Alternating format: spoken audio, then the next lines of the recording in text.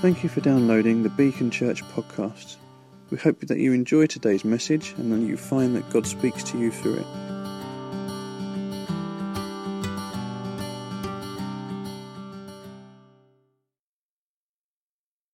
Father, we thank you that you have given us such a sense of your presence this morning.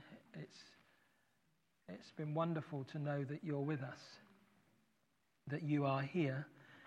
And Father, I pray that even the words I share will be words of encouragement to us. I ask in Jesus' name. Amen. You'll remember that last week I just began a very short kind of series called Now These Three Remain. And I'm talking about that passage in 1 Corinthians 13, which says exactly that. These three remain: faith, hope, and love. And last week we looked at the hope of the gospel. So we're not necessarily doing them in the order, but at a time like this, when we as a church have been reminded of the fragility of life, we should remind ourselves of the hope of the gospel. Because if we don't have the hope of the gospel, the fragility of life becomes a much bigger thing for us than it ought to be. Because for the Christian, death is not the end. And so it's easy for us to sing, and we sing that, if we're honest, every week. Every week we sing songs that tell us it's not the end, and yet the reality of it, sometimes we can be very disconnected from the truth of what we actually believe. These three remain: faith, hope, and love. I spoke about hope last week and just asked, where is our hope? And in our grief and our sorrow, I want to just commend and encourage the church just for the way that you've looked out for one another, and you've continued to look out for for Emma and Hannah. It's wonderful. It's an expression of the gospel. It's what faith is all about. And I want to encourage us, we need to keep going with that. And God gives us grace to do that. There's grace for us to do that. So today we're going to focus on that characteristic, love. The passage states that love is the greatest. And I want to just ask a question. Why do you think love is considered the greatest of these virtues? Faith, hope, and love. And it goes on to say, and the greatest of these is love. What does anyone know? Anyone want to hazard a guess? Why? It's not like there's no prizes. There's nothing of any significance in the answer other than what you might feel about yourself. Martin. Okay, that's a very good answer, isn't it? Yes.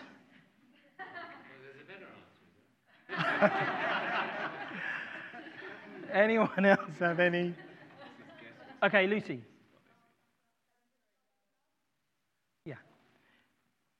Yeah. So we've got dispute here between some of our lawyers here. I think that Paul makes reference to love being the greatest is because of this. It's the characteristic we share with God. We do not share hope with God. We hope because of God and because of what God has done. We have hope. We have hope in the gospel. And we have faith, which is a gift to help us believe in God. But as Lucy said, God is love. It's like the thing he is more than he is anything else. God is love. And the Bible actually says those very words. It tells us love comes from God and God is love. I want you to think for a moment, what would the world be like if God was not in it? So for all the problems of the world, all the sin of the world, what would the world actually be like if God were not in it? If love were not in the world, because love comes from God only, if love were not in the world, what would the world really be like? Do we really think that sin and the devil have any compassion at all? Do we really think that they would, if they were actually in charge, they would kind of be a bit better than we thought they would be? No. If God were not in the world, love would not be in the world, and we would be in hell. Sometimes we can think the world feels like hell to us, but the reality is God is here. And I don't just mean he's here in the church and we thank him that he is, and we probably feel his love in a way that's very different, but God is in the world. People express love to one another all the time. People show compassion to one another all the time. If God were not in the world, it would be far, far worse. You know what something's like by the person who, if you came to our family home, many of you have been to our family home, and at the moment we're going through a phase where Pauline's not necessarily happy because maybe the house isn't as tidy as it could be and all those kinds of things.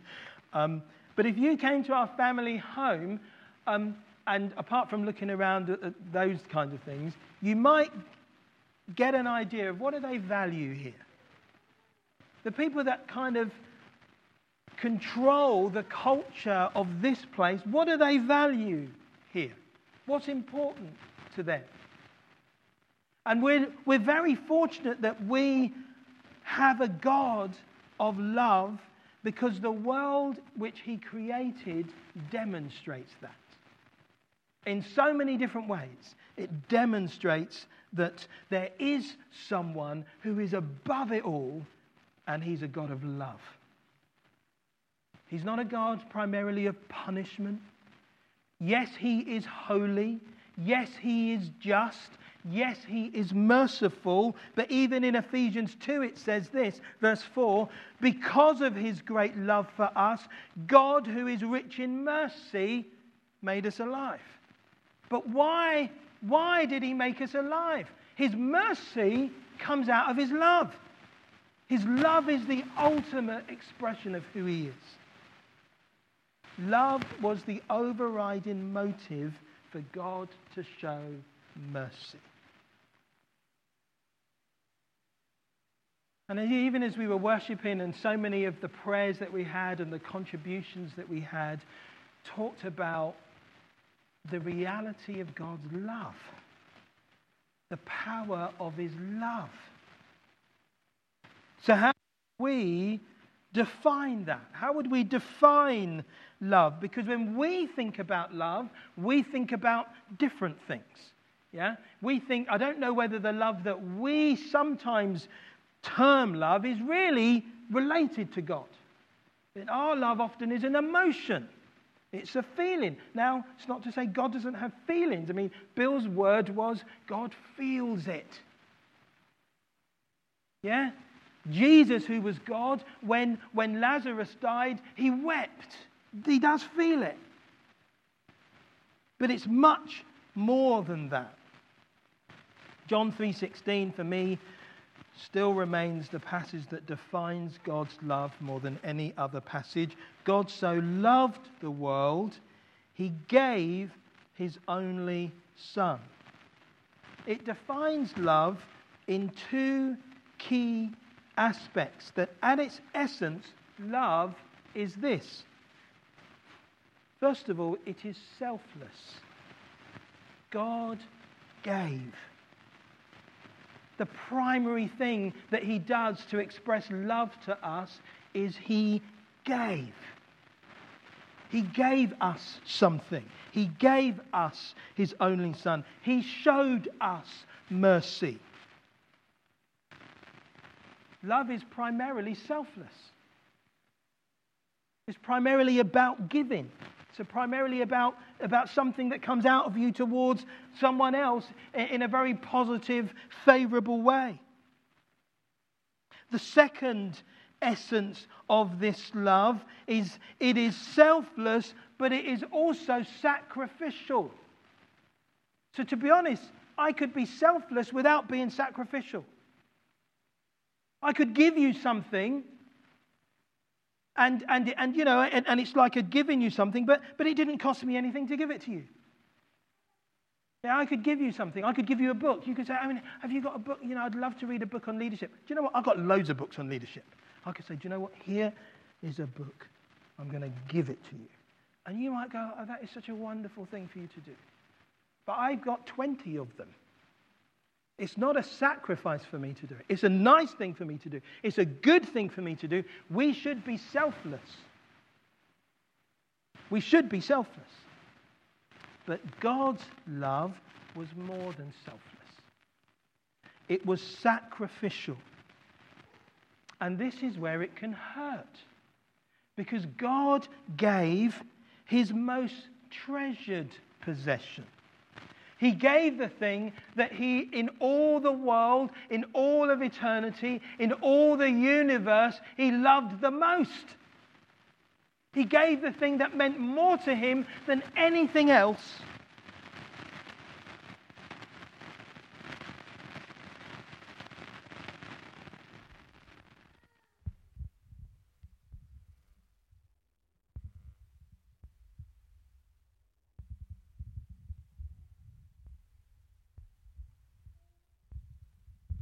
That one's not turning off.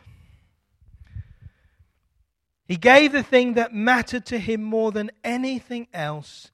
He gave his son.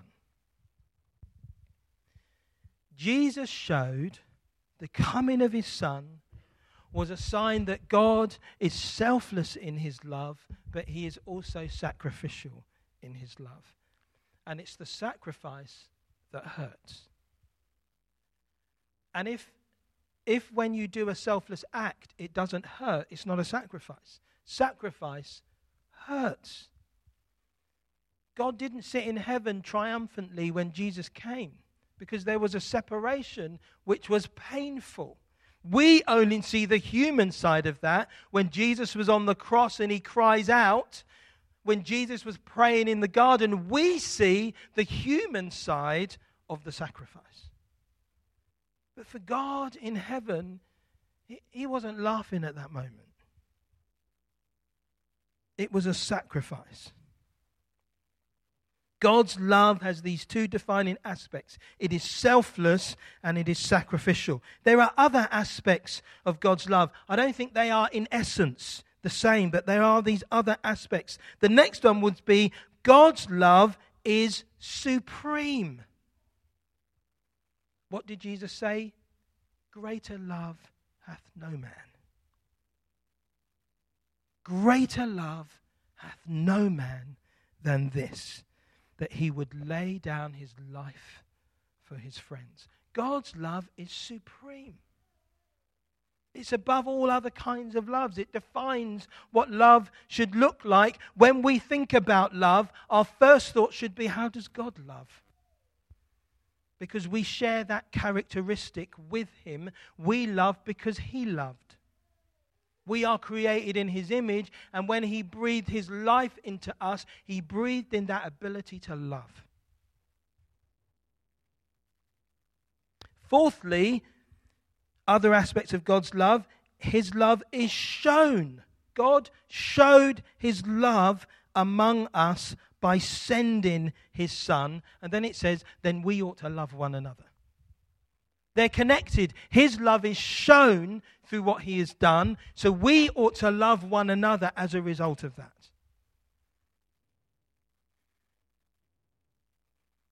And then the other aspect, it's seen. It's shown to us. It's seen. This is what the Bible says, and we must understand what this means. It says this: no one has ever seen God. Yeah? No one has ever seen God. How then do we know what he is like? If no one's ever seen him, how do we know what he's like?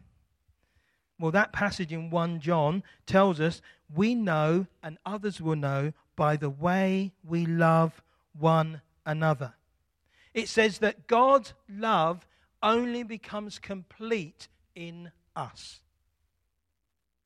God's love only becomes complete in us. For all God's majestic, wonderful, powerfulness and all of those things, without us, his love is not shown to the world. His love is shown through the way we love one another. It demonstrates something. And how do we define that love? It's selfless and it's sacrificial. And at times it hurts.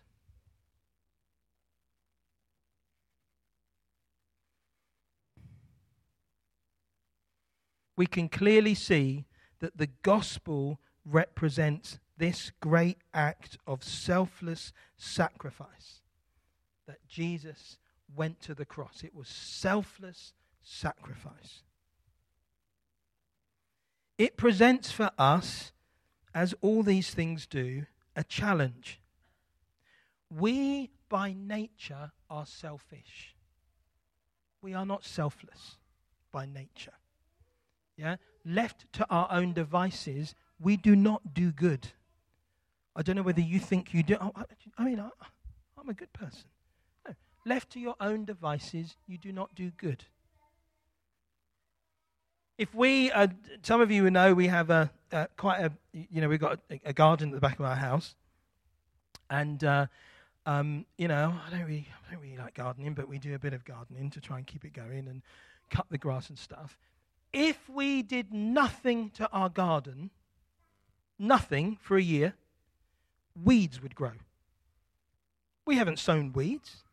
Yeah, we didn't buy weeds and go, let's spread them abroad. We didn't say to ourselves, let's cultivate weeds in the garden. But if we did nothing in the garden, weeds would grow. Yeah? And some of them are horrible because there are bits of our garden where we've done nothing and bindweed has grown.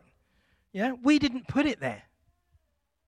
Left to our own devices, left to our own nature, we are naturally selfish. That's how we are. We all like that. Yeah, we all come under that kind of category. We're selfish, naturally. Yet, God's love is selfless. So how do we move? How do we get from being selfish by nature to being selfless? Because somehow we need to make that transition if we are going to reflect and represent God's love to us. And we do that when we come to Him. When you come to God, when you acknowledge, actually, God, by nature, I am selfish. I've got a friend. I've got one friend, and as always, he doesn't see me that often. But he's a little bit older than me. I met him over 20 years ago, and he's a postman. Or he was a postman. He's retired now. But I remember when I first met him, and he's a Christian. He's a postman. He's a Christian. But if you met him and you talk to him after a little while, you'd think, is he really a Christian? Yeah, because he doesn't necessarily talk like a Christian. He's not necessarily warm and friendly. He might say things that you think, oh my goodness, did he just say that? He says things that might offend you. Sometimes you're thinking, I don't know what he's going to say next. So he's like that. And sometimes when he's described some of the things that he's done, I was like, what made you do that? How is that a great witness? I would wonder about it. Yet he's also talked to me about what he was like before he was a Christian. He was, in his own words, absolutely selfish. He was completely self-centered. He did everything for himself. He was married, he had children, but he did absolutely everything for himself. Did not give a thought about anybody else. He then got saved. And it was almost like in his heart, God did something. God removed that heart of selfishness and he replaced it with a heart of selflessness. This guy went from being selfish, doing his own thing. He decided, this is after he'd become a Christian, that he would join the union at work, the post office union. Over the years, he went from being just a local post office rep to running the South London and South West London post office union. He oversaw, for 15, 20 years, 6,000 employees. He had gone from being completely selfish to absolutely selfless.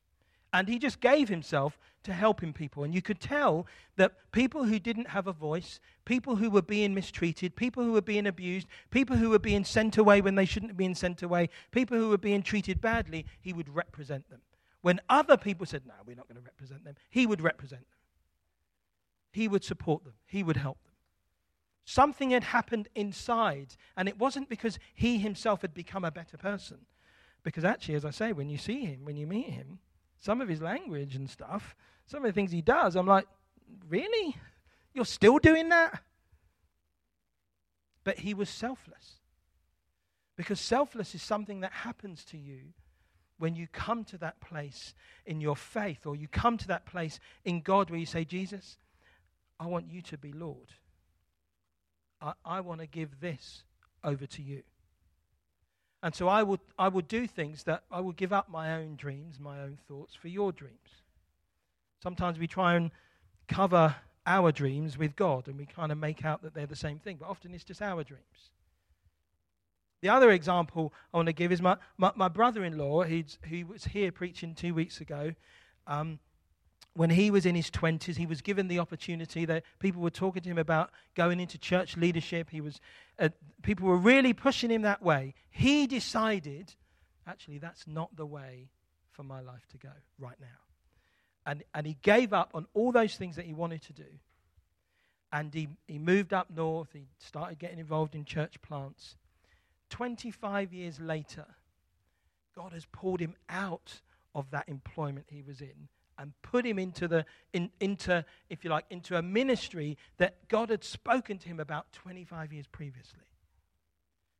Sometimes God speaks to us about stuff and we want to make it happen. But often, really what needs to happen is we need to become more selfless. And we need to be going and be willing to help others. Our challenge is by nature we're selfish, not selfless. But we're called to be selfless. And we cannot do that on our own. And I think at a time like this for us as a church, selflessness is required. Yeah? We need to be selfless right now with one another. It's very easy. It would be very easy for some of us to think, oh man, it's really difficult. I'm just going to withdraw a bit. What's going on? I'm going to do my own thing. Actually, we need to be selfless with one another. And one of the reasons we need to be selfless is the fact that God's love is only demonstrated to the world through the way we love one another. People won't know otherwise. Because otherwise, the gospel becomes a theory. Until you see it outworked in the lives of people around you, it's just a theory. People go, oh yeah, that sounds really good, or no, that doesn't sound good. So for us, there is a challenge to be selfless. Yesterday, Pauline and I were celebrating with her parents their 60th wedding anniversary. And when you get to 60 years of marriage, if you remind her, the Queen will send you a card. Yeah. So if you get to remind her, she sends a card just wishing you, wishing you all the best. And they got a card, and you could tell that I think the Queen had actually signed the card. It looked like, because it was like it was like the signature of an old person. So I assumed that was the Queen, because she's very old now. But as we talked through, and as people talked through their lives yesterday, what was really, really obvious, and it was interesting to see it, they've been married longer than I've been alive. Yeah? And as they talked through, you realized that the key things that seem to hold this thing together, this marriage, this relationship, for all those years, I think there were three things that seemed to hold it together. They were faithful, they were selfless, and they were sacrificial. And really, when everyone talked about them, those were the qualities that became really, really obvious and really evident. That there were moments they had to sacrifice. There were moments they had to be selfless. There were moments where they were just remained faithful. And it was quite an amazing, I suppose, afternoon. It was quite an amazing time that we had. And we realized that it's not many generations that are going to see that. I wonder whether the number of those cards that the Queen signs has reduced over the years. I wonder whether there aren't so many marriages that make it that far. It's in selfless sacrifice that love finds its true power. And this is about the power of love. The power of love is in the selfless sacrifice we make for the sake of others, for the sake of the kingdom of God, for the sake of the church. That we put aside what we would want to do and we pick up what he would have us do. And often they're different, and sometimes it hurts, and sometimes you live with the frustration of it. Pauline's dad used to lead a church for many, many, many years, and he put it down on the advice of people. He put it down. Even today, you can see that was a sacrifice that hurt. But it wasn't a sacrifice that he kind of resented or lived in. And sometimes we need to make selfless, sacrificial decisions. And that's where love finds its true power. What I'd like us to do, just for the rest of our time this morning, is we may finish with the song, but I just want to give us the opportunity to pray with one another. We haven't done this for a few weeks. Just anything that you might have to pray for, or that you would pray even for us as a church, that we might be able to manifest more of this way of loving one another, that it's about selflessness, it's about sacrifice, that we would be able to do that. So I'm just going to ask Andy to put some music on, and you just maybe get into groups, 2, 3s, 2s or whatever, and just pray with one another. Just find someone. You have just listened to a Beacon Church recording. If you would like more information about us, our vision, the team or upcoming events, please visit our website, which is beacon-church.org. You can email us at office@beacon-church.com or find us socially on Twitter, Facebook and Instagram. You are welcome to share this recording as you wish, but please do not make any edits without express consent. Thank you.